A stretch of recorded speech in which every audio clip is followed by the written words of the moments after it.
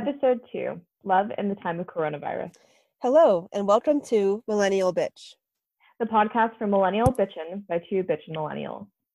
I'm Shelby. And I'm Jenny. And we're here to talk about millennials and global crises. But first, life updates. It's been about 3 months since we last podcasted. That's a long time. I think part of that was holiday travel. We'll get into it, but it's been a little while. So for me, I'm currently working at home, and actually I also currently have a cold, which this is a really great time to have a cold, by the way. It's really good for my nerves. It's really good for my anxiety to have this cold right now. So I'm going to try not to sniffle too much, but certainly if I sound like a not well person, as far as I know, it's just a regular cold. I'm currently working at home because my college has canceled face-to-face classes. So my students are kind of panicked, or maybe they're kind of enjoying it. I don't know. To me, they seemed panicked, but maybe they're having fun not being in class. I'm certainly enjoying reducing my risk of getting coronavirus. Although again, with this cold, we'll see how it goes. The cases are growing in my surrounding area. There aren't any where I actually live right now, but like literally all around us. So that's been fun. Otherwise, I got a second cat recently. His name is Clovis, and he's very loud, and he likes to sleep on my shoulder, so that's been fun. Him and my other cat, Hugo, so far are getting along okay, so that's been kind of nice to have extra, I don't know, things living in my apartment while I'm under self-quarantine, because it keeps me busy. So that's what I've been up to. He's really, really cute, even though he's loud. Yeah. So he's after my 3-week vacation in the States, I came home to the UK and I opened my own business in early January, and that was going really, really well. I had kind of at that point decided to embrace being fully self-employed. I work part-time for another company, a literacy company, and I'm a contractor with them. I opened the Pole Studio, and it was really going quite well until a couple of weeks ago. Obviously, I'm in Europe, so I'm closer to the spread of coronavirus in some ways. But the UK, we have less cases than other places, and I live in a really isolated area of the UK, so there's not a lot of public transport links there, even though we're not that far from London. And it's taken kind of a while for it to reach us. I think the last I saw, there were only 24 confirmed cases in our area, which isn't very high when you consider kind of how big the region is. That's in my county, and it's quite a big county. And so everything was going okay. People were starting to panic by about beginning of last week. There's no toilet paper, there's no pasta, none of that sort of staple food stuff, no eggs. You can't find eggs anywhere, which is really frustrating. We don't have at the time we only had 4 confirmed cases in our region, in all of the east of England, and people were still going bananas. And then the government kind of put off shutting everything down until Friday, and that's when I got the news that I was gonna have to close my doors. So I am now the proud owner of a completely online business for pole dancing and other fitness stuff. Also the community is really pulling together. I'm now in a WhatsApp group with a lot of people on my street. And that's just kind of lots of people saying, hey, if anybody needs help with anything, I'm happy to go into town and get it for you, or if anybody needs groceries delivered, that sort of thing. So it's nice. It's tough. Yeah. I'm lucky though, because I do have another job, and I've been doing that job from home. So. Yeah, and that's good. And you're trying to make that lemonade out of lemons still. So yeah, many lemons. I don't envy your position for sure. As I think I talked about last time, I'm contracted still, so even if the whole school were to shut down, I think I would still get paid. That's a definite think, because who knows in this situation. So I'm very privileged in this area. I feel very more secure, so I definitely admire people who are still able to try to make that work, Yeah. given the circumstances. Well, and education's like such a good area to be in right now because education can be conducted like virtually, and kind Yeah. of the show must go on. Whereas I know some people who are in fields where it's like typically a really secure, stable field to be in, but because of like the work that they do for the specific kind of companies that they serve, those companies are not going to be needing them until this gets lifted. So they're kind of like looking at what that looks like. The difference is though, is like they're employees. So the UK government is already sort of providing a lot of help for people who have been affected who are employed by other people.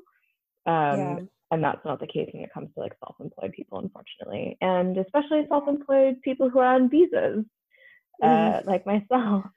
Yeah, that's true. If you haven't heard from our first episode, I'm not English, never have been, and I am not able to get indefinite leave to remain or become an English citizen for some time. Yeah.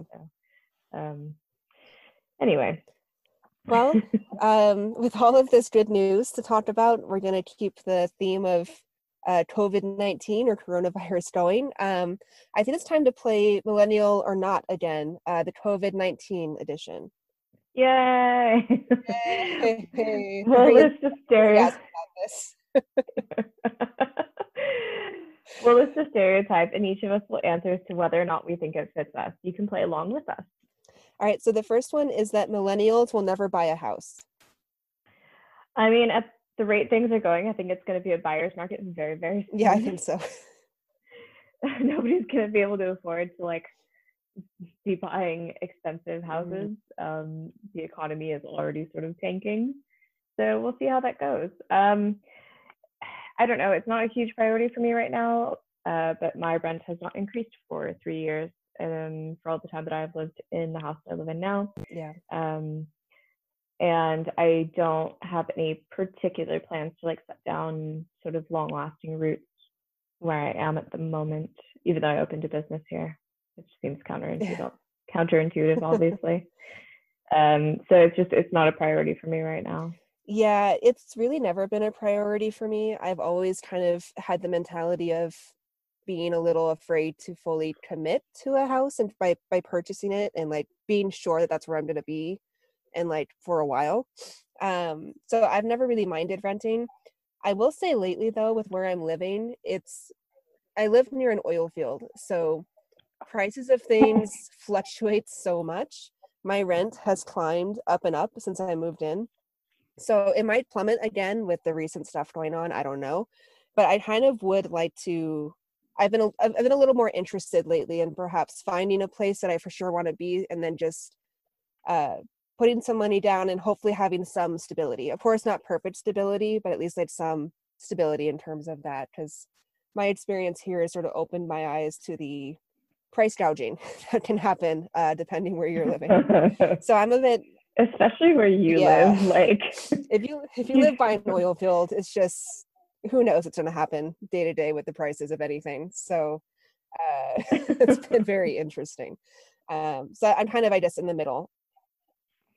So our next stereotype is that millennials are lonelier, having less sex, can't get a date, whatever, than our parents. Yeah. So not to be too much of a fence walker, I guess, but this is another one that I waffle on quite often. I feel like a politician right now. I'm like right down the middle with this.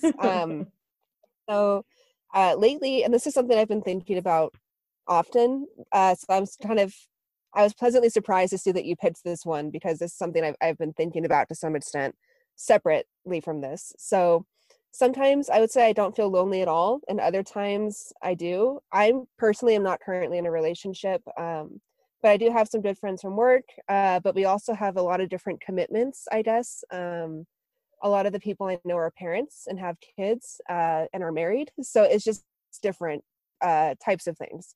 So I do have friends, but I do find that I'm fine on my own. Like I don't necessarily have much of a problem dealing with things. As long as I have some people in my orbit, I'm not too concerned. I do kind of fall into a rut, I think, of I'm just going to go to work and then go home and watch Netflix and then do it all again the next day. But then once I break out of that, I'm like, oh, right, there's happiness to be found outside of just doing those same things every day. So I think I'm maybe kind of the stereotype in some ways where like from someone looking in, it probably looks lonely, but I don't know. I'm losing my train of thought, so I'm just going to say kind of. I'm kind of in this scenario. I think that makes sense. Like, I definitely was doing that for a while right out of college because I would like go to work and then I would be really tired and I came home and Yeah. I would just like fall asleep and then I get up and go to work. Yeah. And yeah, it was sort of like work, eat, sleep, work, eat, sleep. And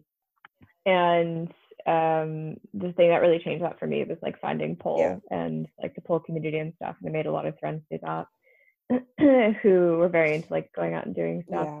I think like naturally for you, you're quite introverted. Yes, this is a fair point. This um, is probably something I should have mentioned in my answer. So I am quite introverted. um, Yeah.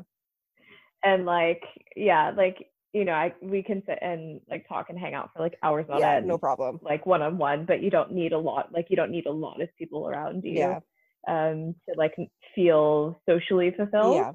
Um, I think I'm kind of the same way. I wouldn't consider myself introverted, but I also like I don't really believe in sort of like you're either an introvert or an extrovert or like you have Yeah. to label yourself an ambivert or whatever. Like I think it depends on what's going on in my Yeah. life. Because it when I was like doing social work, like I was around young people who were struggling, who were homeless, who had a lot of trauma all day long. And I found that I actually needed more social interaction from people in my life then than I do now. And I think the reason is because when you're kind of dealing with that intensity of Mm. interaction and like having to sort of um, help people problem solve and improve their lives in such a like dramatic way. Um, I worked in like housing and also in like dropout prevention. You then need to have like normal contact with other people. Like you need to have like interactions with people that are not like, so I got kicked out of the house again by Yeah. the person that I was living with and I slept in a park last night. Like I needed Yeah. some sort of normalcy in a social type conversation. Yeah, And you definitely. don't get that from work when you're a social worker. When I worked as a receptionist or another job like that, when I worked at Starbucks, that sort of thing, and now as a teacher, I get lots of social interaction. Like I have normal, meaningful conversations with people all the time, and often they're entertaining and people are lovely, especially my students now who come to my pole classes. So I find that I don't need as much social interaction as I did when I was a social worker, which seems really counterintuitive, I think.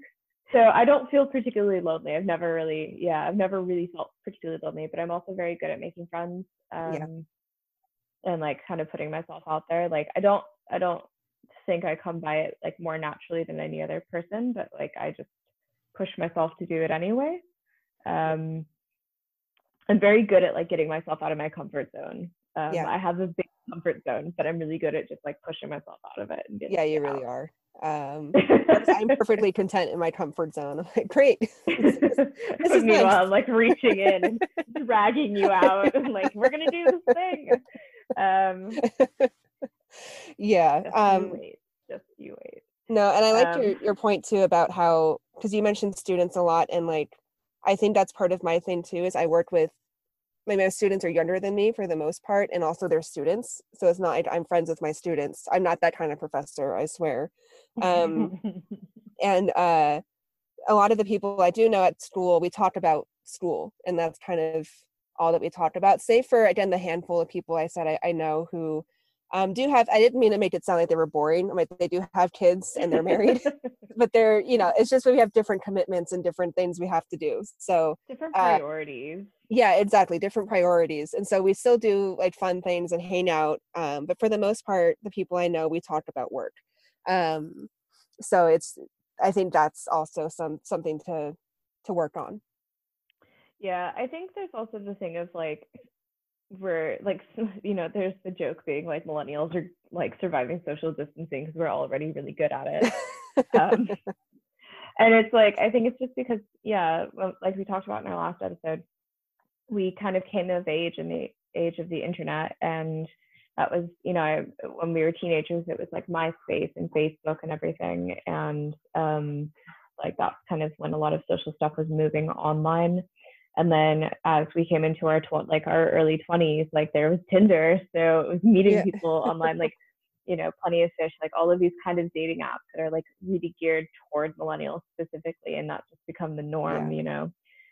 And then it evolved into like Bumble and Hinge and all of, I Yeah. don't even know. I'm so behind on like the I know, I trends. just barely heard about Hinge, and like I'm not really on any dating websites anyway, but I was like, what's Hinge? Like people keep talking about Hinge. It's like It every day doesn't sound like a dating app either. it Um, doesn't.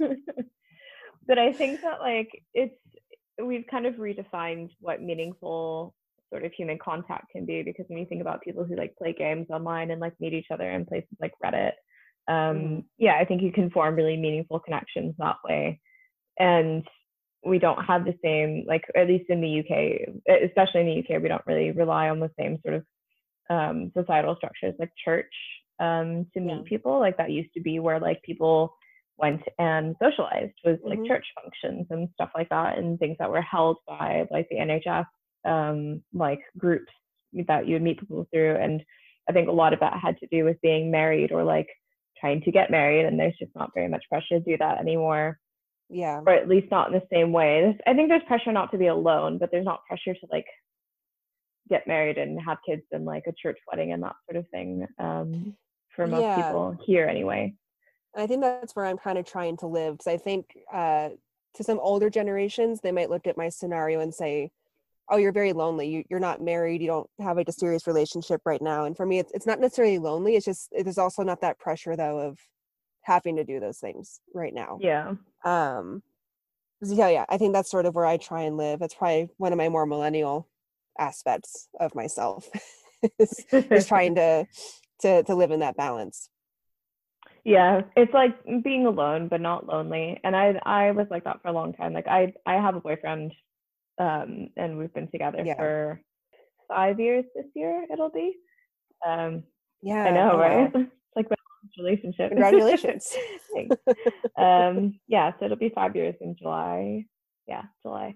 um we were long distance for the first year of it, which would have been, I think, impossible without like Skype and like Facebook Messenger Yeah. and everything, because that was just like how we kept Hmm. in touch. It was how we kept in, you know, communication for so long.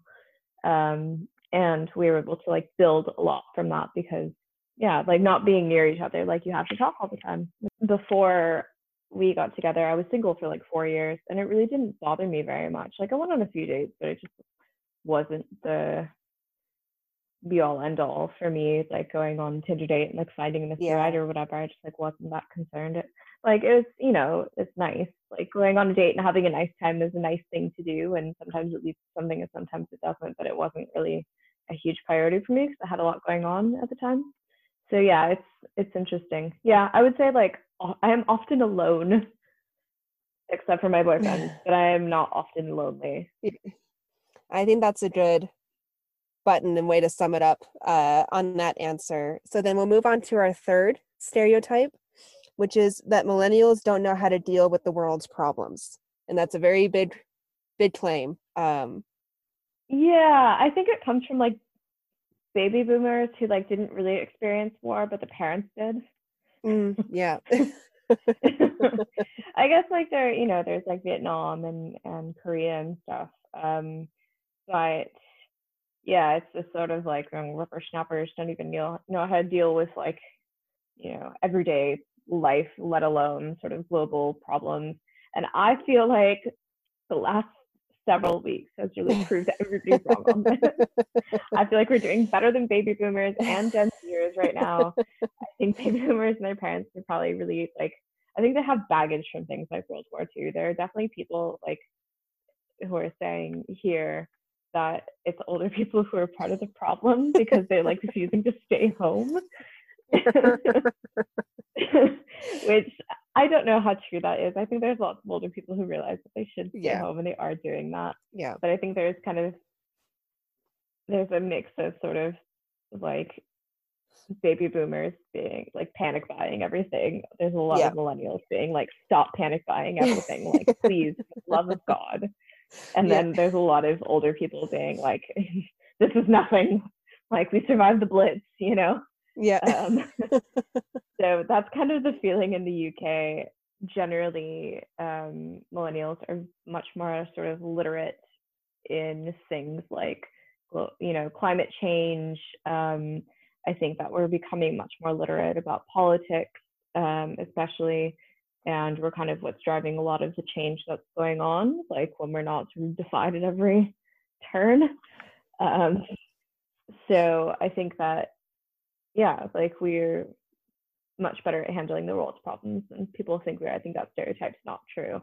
But I do think that some of the stereotypes that like are true about us, like that we're shut-ins and that we're like all freelancers and part of the gig economy, are like also some of the things that allow us to be good at dealing with global crises. So like the gig economy is still going strong. Like we're doing okay. Yeah. With all of our side hustles. Like this is the reason I haven't just like collapsed into like total panic and anxiety, because I have 2 jobs. Like it's like one will be there if the other is not. So it's okay. That's how I look at it. Exactly. And I think that was part of my answer too, that it turns out some of the things that have been sort of mocked about millennials in some situations are helpful. So I think, you know, all of the generations maybe have something that makes them more or less equipped to deal with some things. And so I think it seems that millennials are maybe a little more emotionally in tune with different issues than some other generations before us. Like you mentioned, I'm sure it's somewhat of an exaggeration about the baby boomers not taking this crisis seriously, but I think there is some truth to it, that perhaps some older generations are so stuck with the way that things are supposed to work, whereas I think millennials are a little more flexible with the way that things are quote unquote supposed to work. So it's easier to maybe kind of shift what we're kind of seeing in the world and how that's supposed to be. I think that's kind of a function of age as well. Yeah, for sure. The thing is like, as people used to say that as you got older, you're more likely to become conservative, like politically conservative. And kind of the studies actually disprove that. What they prove is you get more and more rigid in your point of view. Yeah. As you get older, because as who you are sort of like solidifies over time into a person, like absolutely, who your personality becomes more stable over time. Like you definitely change, but your belief system definitely becomes more rigid, which I think is really interesting. And so it's that flexibility. I think that like part of it's youth, and then part of it is, I think, growing up in the recession. You're always like preparing for the unexpected. I guess. I think so. Which I think like my grandparents' generation does really well, because they grew up in times of terrible uncertainty in some cases. You know, they were coming of age when World War II was going on, and sort of the after effects of that. But I think baby boomers, because they grew up in such like relative stability, especially affluent baby boomers, like a lot of them just like don't know how to cope with stuff like this, because they're like, well, everything was fine when I was in my 20s and 30s. Like, I don't understand why it's not fine now for all of you in your 20s and 30s. And it's like, well, I get that, but you know, times are different. I think that's sort of the key to it, is that every new decade, every new generation has different problems. I mean, problems evolve, whether it's technology problems or it's wars or it's viruses, apparently. I mean, there's always something new. So each new generation is going to be more uniquely equipped to deal with it, I think, just from the process of being more familiar with your generation. So when something like this comes up, it's like, oh, we kind of know how to deal with social distancing, for example, or we kind of know how to do this because we're part of this generation. And I also, this is maybe a timeless reference, but it's been haunting me. It's this 80s sitcom parody called Dinosaurs. Oh my God. I forgot about Dinosaurs. Right? It's wild. So that's really all that you need to know is it's a dinosaur family, and they're sort of parodying like the sitcoms of the 80s. It's like the Like stereotypical Roseanne. family. It's very bizarre. Yeah, and Real like similar the to main joke Roseanne. of the show it really is a lot of Roseanne. Um and really the main joke of the show, honestly, is that there's a baby dinosaur and he always refers to the dad as not the mama and like throws a frying pan at his head. So that's the kind of humor that usually happens in the show. But it ends on this really dark note where it ends essentially with the extinction of the dinosaurs. And it ends with all of them looking out and saying, "It's going to be fine. We've been here for millions of years. We can't just all disappear." Or something to that effect. And it's been haunting me, the memory of this whole time. Oh my And I god. think sometimes just by, like you mentioned, just from nature of knowing like things have always worked a certain way for older generations, whereas as like younger generations, we have not been alive as long, so we're not quite as set. I think sometimes there is that mindset that I've seen about like COVID-19. It'll be fine. There's no way that this could like Decimate end the anything or ruin population if anything. anyone, or destroy the Yeah. economy, or Yeah, meanwhile, exactly. back at the ranch. Um, and I'm not trying to make an age joke by saying that, like dinosaurs. Fucking I dinosaur. just realized there's that implication. That's not what I'm trying to say. I'm just saying that I think there's that mindset that scares me a little bit, and Yeah. that I can't quite commit to because maybe just because I'm younger and I haven't had time to set my ways as much yet, or maybe again, just from having all this information available to us all the time, I think we're able to see a little more easily how this is affecting Yeah. different places and how maybe this could easily spiral or something like this could Yeah. easily spiral. I think I see sort of like the people who, this kind of leads into our next one, is like the people who aren't taking COVID-19 seriously, who aren't social distancing. Like, it's really frustrating. And I think a lot of the time it's like much younger people and also affluent people.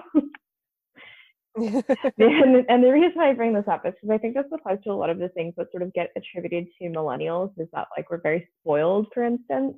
And like, we had like, it was all participation medals and things like that. And I think Yeah. that those stereotypes come from affluent millennials, but I think that those Yeah. stereotypes are true of most affluent people.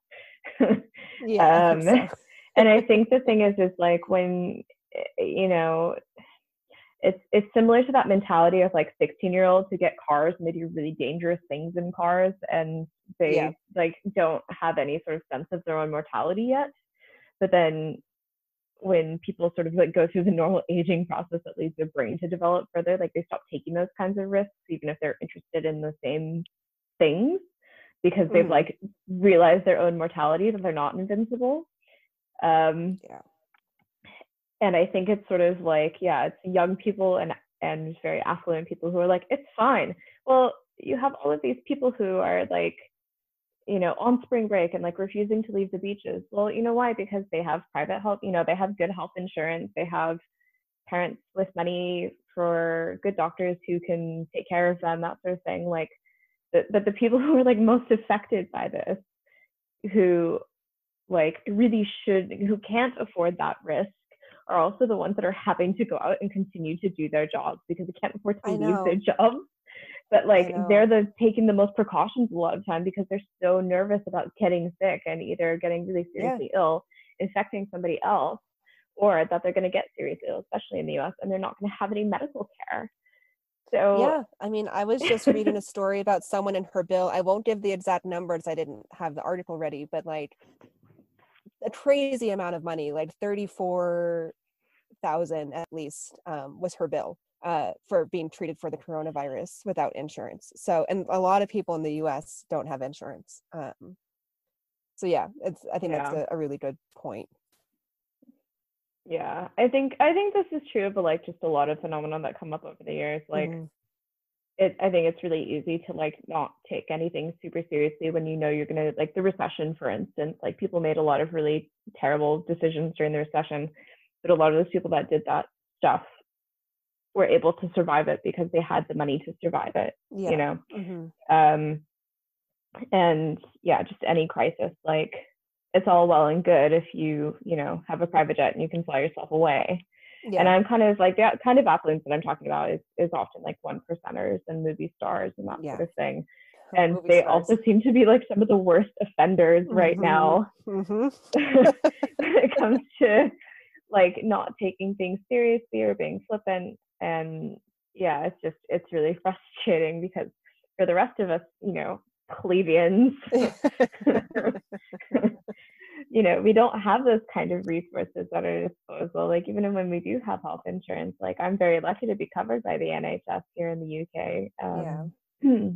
because I pay for that with my visa application. Um, but at the same time, like, I don't have as much of a cushion if I can't work. Yeah. Or if my industry were to like collapse entirely, I wasn't able to find work for a while on this. So yeah, it's the normal people who I think are taking this a little bit more seriously sometimes. For Even to the sure. point of like panicking and like clearing all the toilet paper off the shelves. Like there must be people who just Yeah. have like a room full of toilet paper over here right now. I know. And I guarantee they're not like the super rich people, Yeah. because super rich people, I don't think they need to hoard, Yeah. essentially.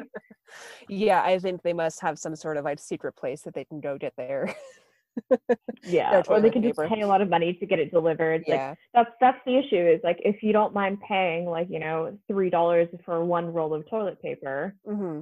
then you'll be able to find toilet paper no matter what. But when Yeah. you're concerned about like having to pay that much because you simply cannot afford it, then of course you're going to go out and panic buy. Yeah, absolutely. I understand the impulse. I just wish people would stop. I know, and I do get that it's frightening. I do think last I heard that the recommendation was just to plan for like a month of possibly not being able to go outside, and that would be at the worst Mm. case scenario would be a month. So that's what I kind of tried to keep in mind when I was mildly panic buying, but certainly not hoarding. So again, there's that difference between being prepared and being in a full panic. And I don't Yeah. think it makes sense to necessarily hoard all of the pasta in the store right now for your 4-person family. So it's trying to do that perspective too, which maybe then we can segue away from our wonderful game of millennial or not. And do you want to jump into some of these other things about like celebrities, government responses, spring breakers, fun stuff? But yeah, let's talk about government responses, because I think that's kind of the easiest place to start. I mean, the UK Yeah. government is like basically they started just let's say strongly encouraging people to stay home if they could and to work from home and to social distance, but they didn't make any mandates. And they put it off and put it off and put it off. And then all of a sudden, the number of coronavirus cases started like going really high, and they realized couldn't put it off anymore because people weren't listening. Because people are Mhm. afraid, they're afraid for the jobs, they're afraid for the economy. And so then finally they put in orders on Friday that all pubs, restaurants, sort of non-essential businesses needed to close their doors, especially places like restaurants where there's a high risk of, transmission, contagion. And it was just because they didn't want to pay everyone, essentially.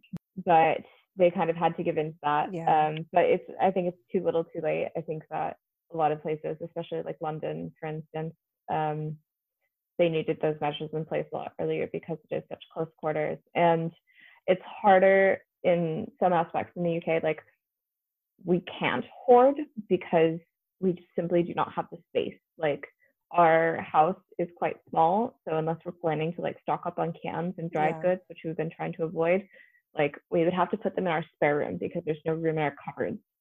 And our fridge is about half the size of an American fridge freezer. So it's just really hard to do that here. And that's Yeah. not the way that the shops are laid out. Like all of the grocery stores are like really, really small, and they're usually like small ones that are dotted around the city in different areas that everybody goes to. And then like when you need special stuff, you go to like the big one in town, or like the larger store like sort of outside of town, because most people, like a lot of people, don't drive. So yeah, it's really tough here. Yeah. And also the NHS is like super taxed because the conservative government has just been like slowly defunding it. and waiting for it to like collapse in on itself. But now there's no other, like there's no alternative to it. Like you're seeing a lot of stories going around about NHS workers and how exhausted they are, and they're having to like hire private staff, like staff from private hospitals, and like bring them back into the NHS because there's just not enough staff. So yeah, it's pretty wild over here, to be honest.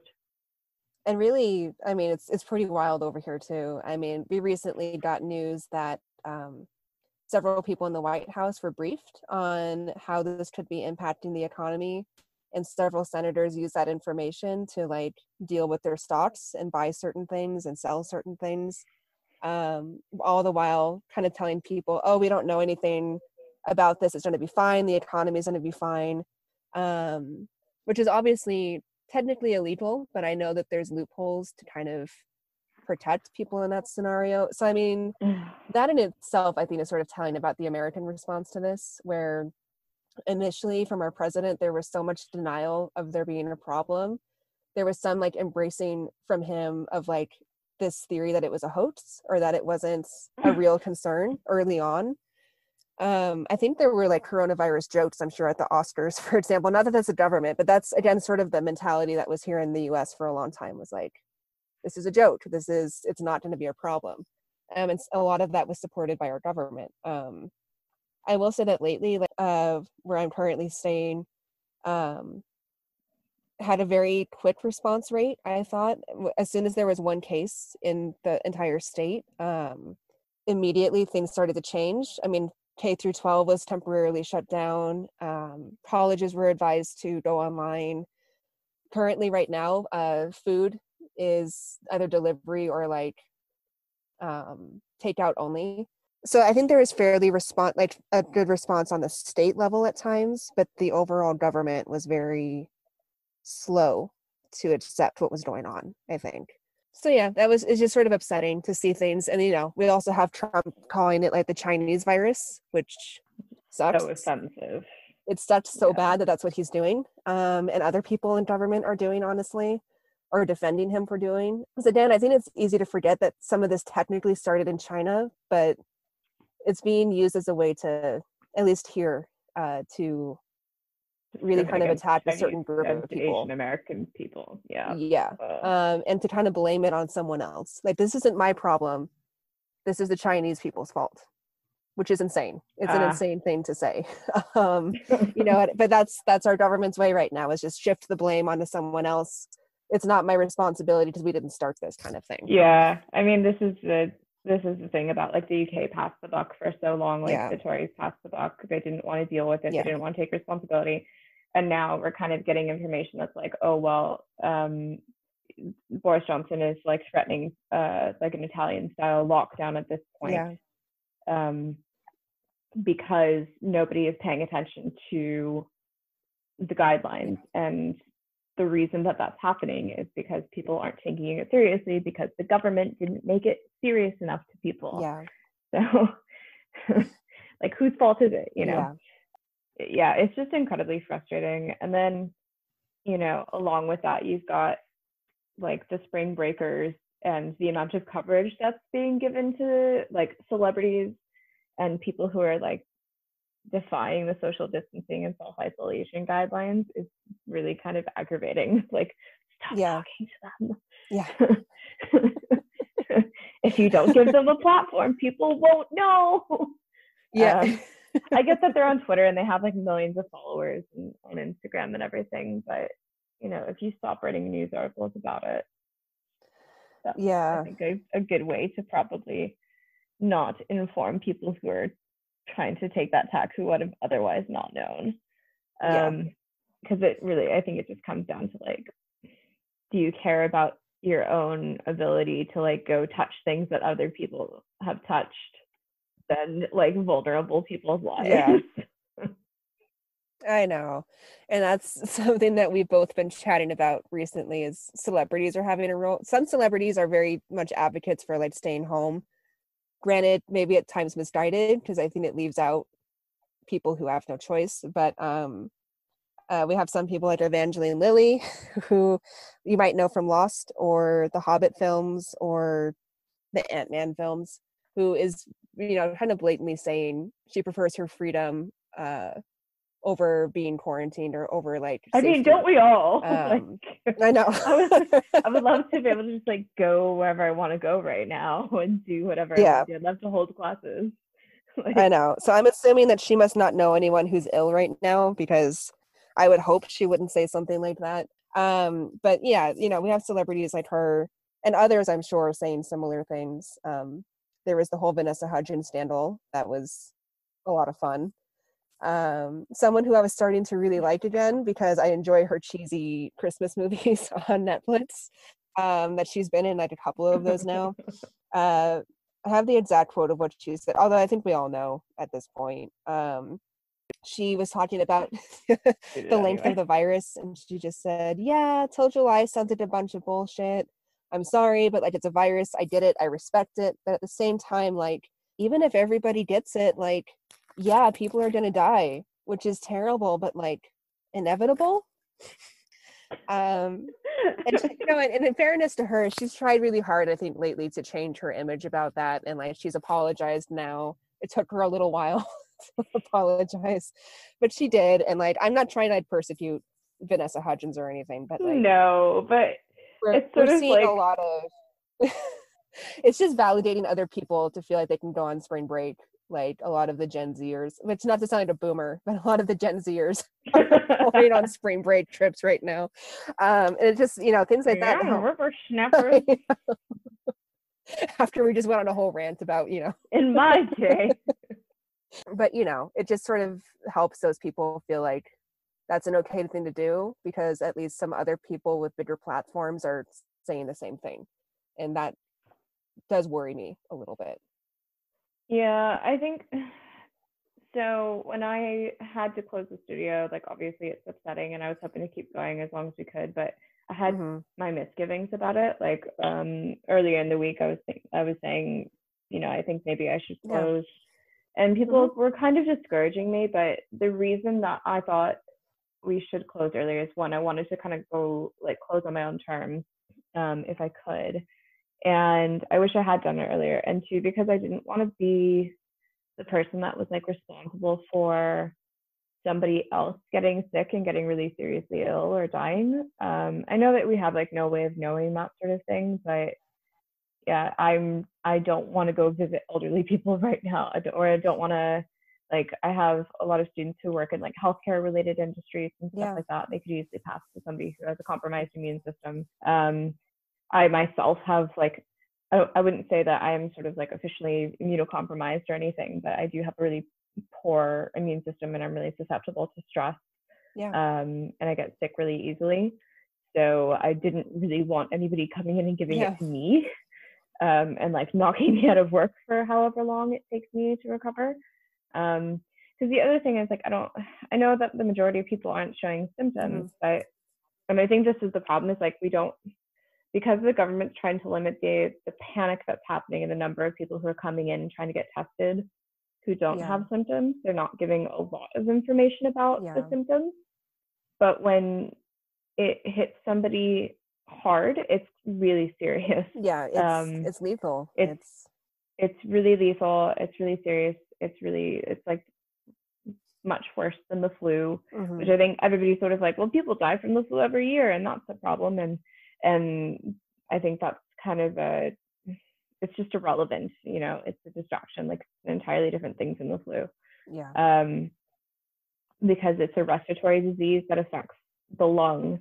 And so people who have asthma like me, or people who deal with like COPD and like lung disease of any kind, like, they end up with pneumonia and that sort of thing. So I think that's the thing, is like, we don't really have very good information about what it looks like when it's really bad, which is kind of a good thing, because you don't want people being like, oh my God, I have, like, I don't know, a bruise on my left toe, that means I have coronavirus, and panicking and then calling the doctor and going if they don't need to. We don't want to give them too much information, but at the same time, it's like really hard to convey the gravity of the situation, I think, without doing that. So it's definitely like, it's tough. I know it's tough for like local governments and the national government, but on some level, I think it would help people to take it slightly more seriously.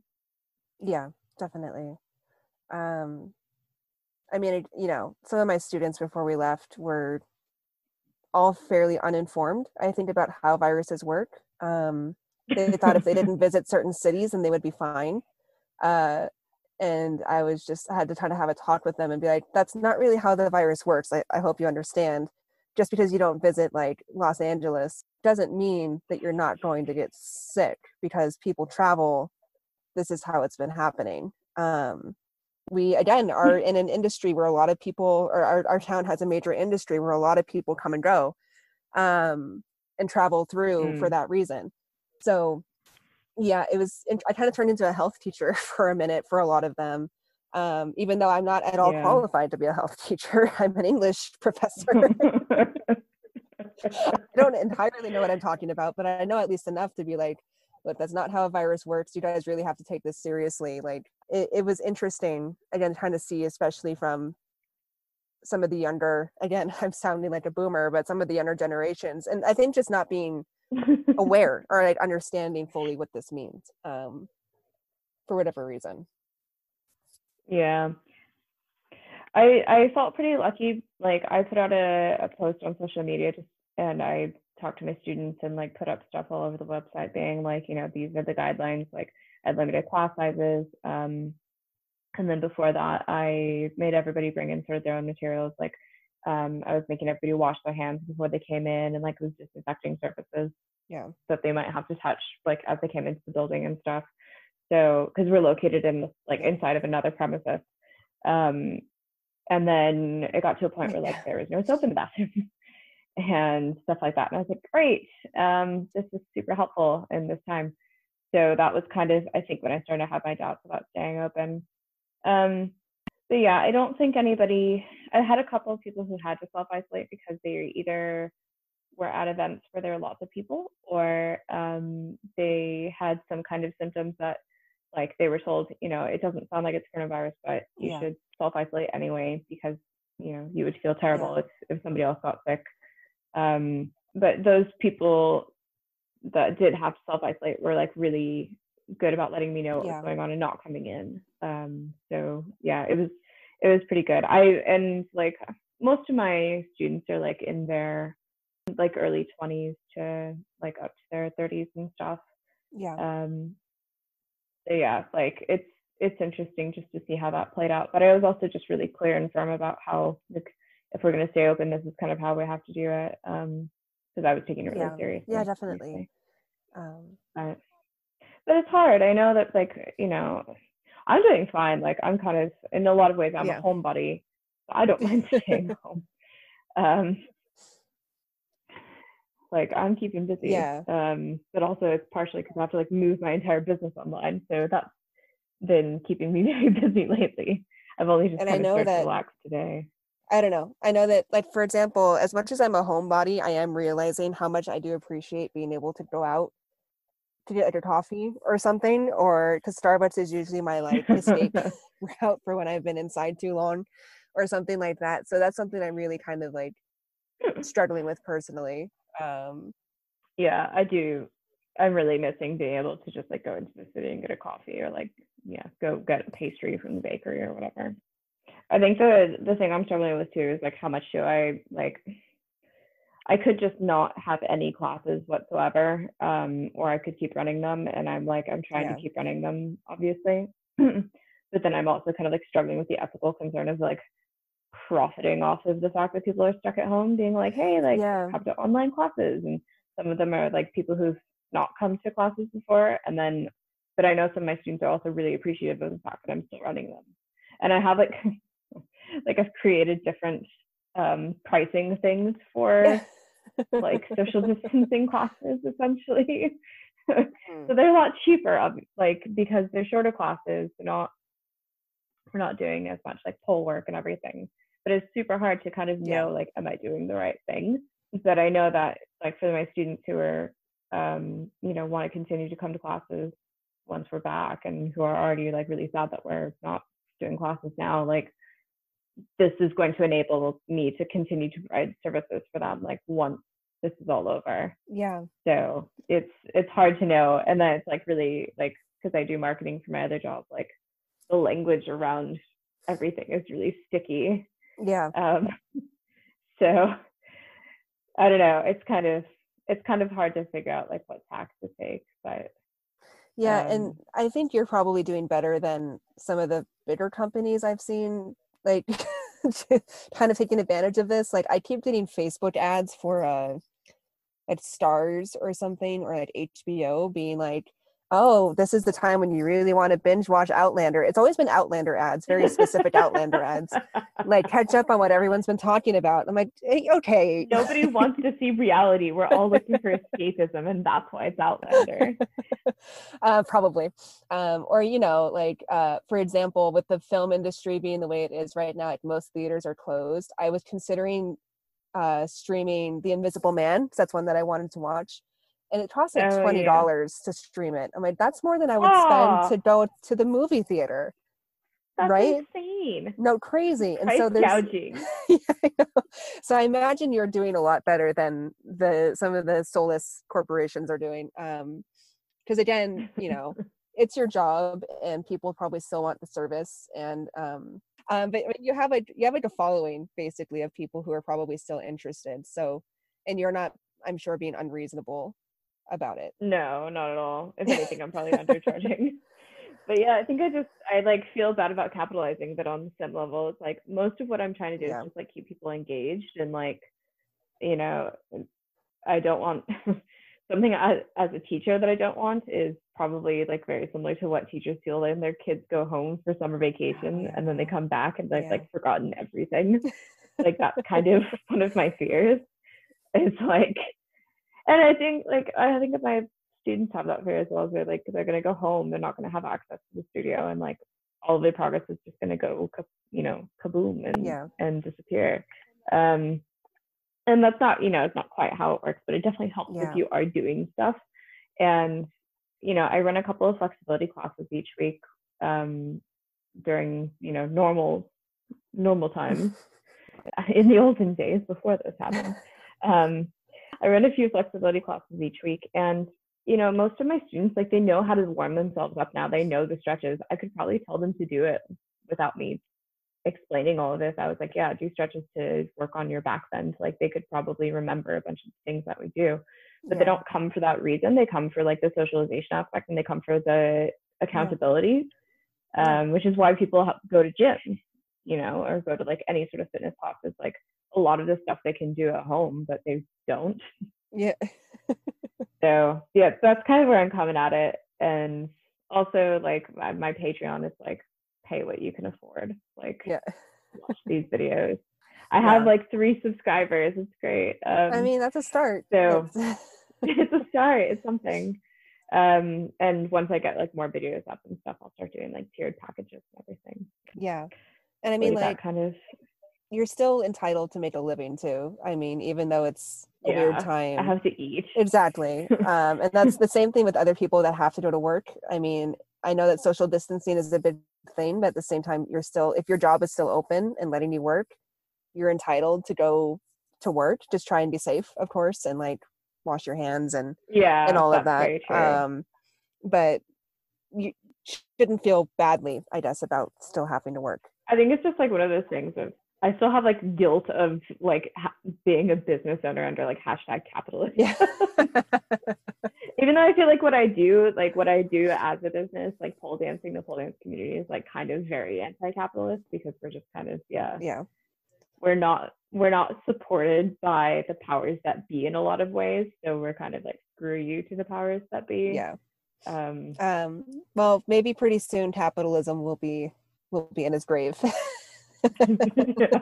Maybe, we'll see. But yeah, I think the thing that I am going to do next is, like you were saying, I'm going to like set a schedule and make some goals. Like, I went and got a bunch of books from the library, and I kind of want to try and read a book a week. And so I think I have 7 books from the library, plus like my shelf full of books that need to be read. And then some, really, because I also have a Kindle. if your library has already closed near you, you can always rent ebooks, which you can read on your phone or a computer. That's always a good way to get hold of those sort of things.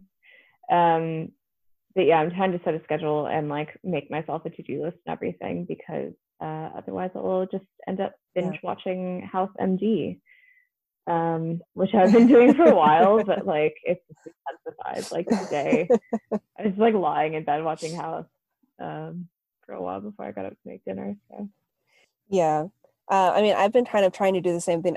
I also highly recommend binge watching. That's been helping me a lot. The one that I just binge watched, there we go, is Schitt's Creek, and it's spelled Schitts, which just makes me laugh so much. It's technically a last name. And like that one, I want to say in particular is something I would recommend, just because I think that's a show that I wouldn't have given a shot. If you weren't self-isolating. Yeah, if I episodes and thought, oh, that's fun, but I don't really want, because the premise is about like this really rich family that suddenly becomes very poor and they have to move to this place called Schitt's Creek, and like mingle with the commoners. And so I'm like, this is kind of funny, but like also like I'm having a hard time connecting to these protagonists. But since I had the time to give it a chance, it's actually a really sweet, uplifting show about like connecting with other people and growing. And I think it's actually ended up being kind of a good thing for me right now. So I would recommend, that seems really timely as well. yeah, it turned out to be quite timely. The first 5 seasons are on Netflix, at least. There might be on a couple other places, but I watched it on Netflix. And I think they're in their last season right now that's airing. So definitely hop on that. That would be my recommendation. But binge watch whatever you want. Yeah.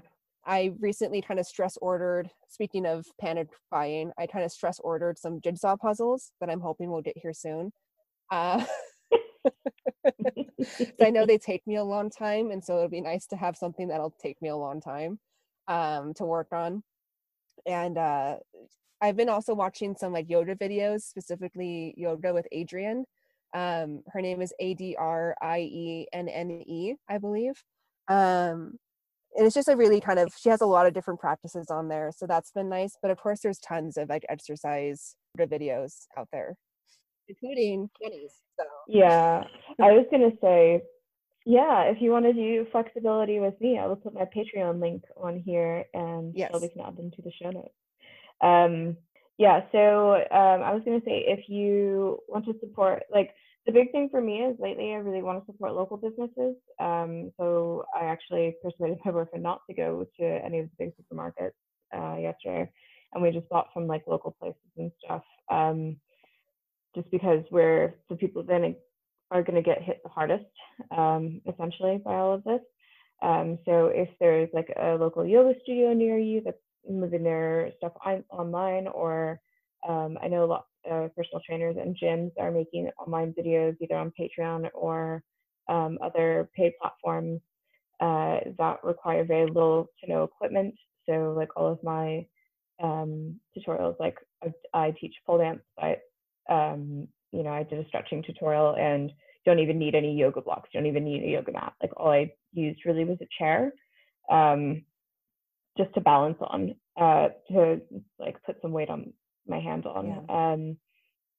And I'm kind of going to keep going in that way, because I really want to just continue making it accessible for people who have never done pole before, or have done pole and they've been away from it, or they've done multiple, or they come to my studio like, I don't know, 8 times a week or something, that they just don't have it at home.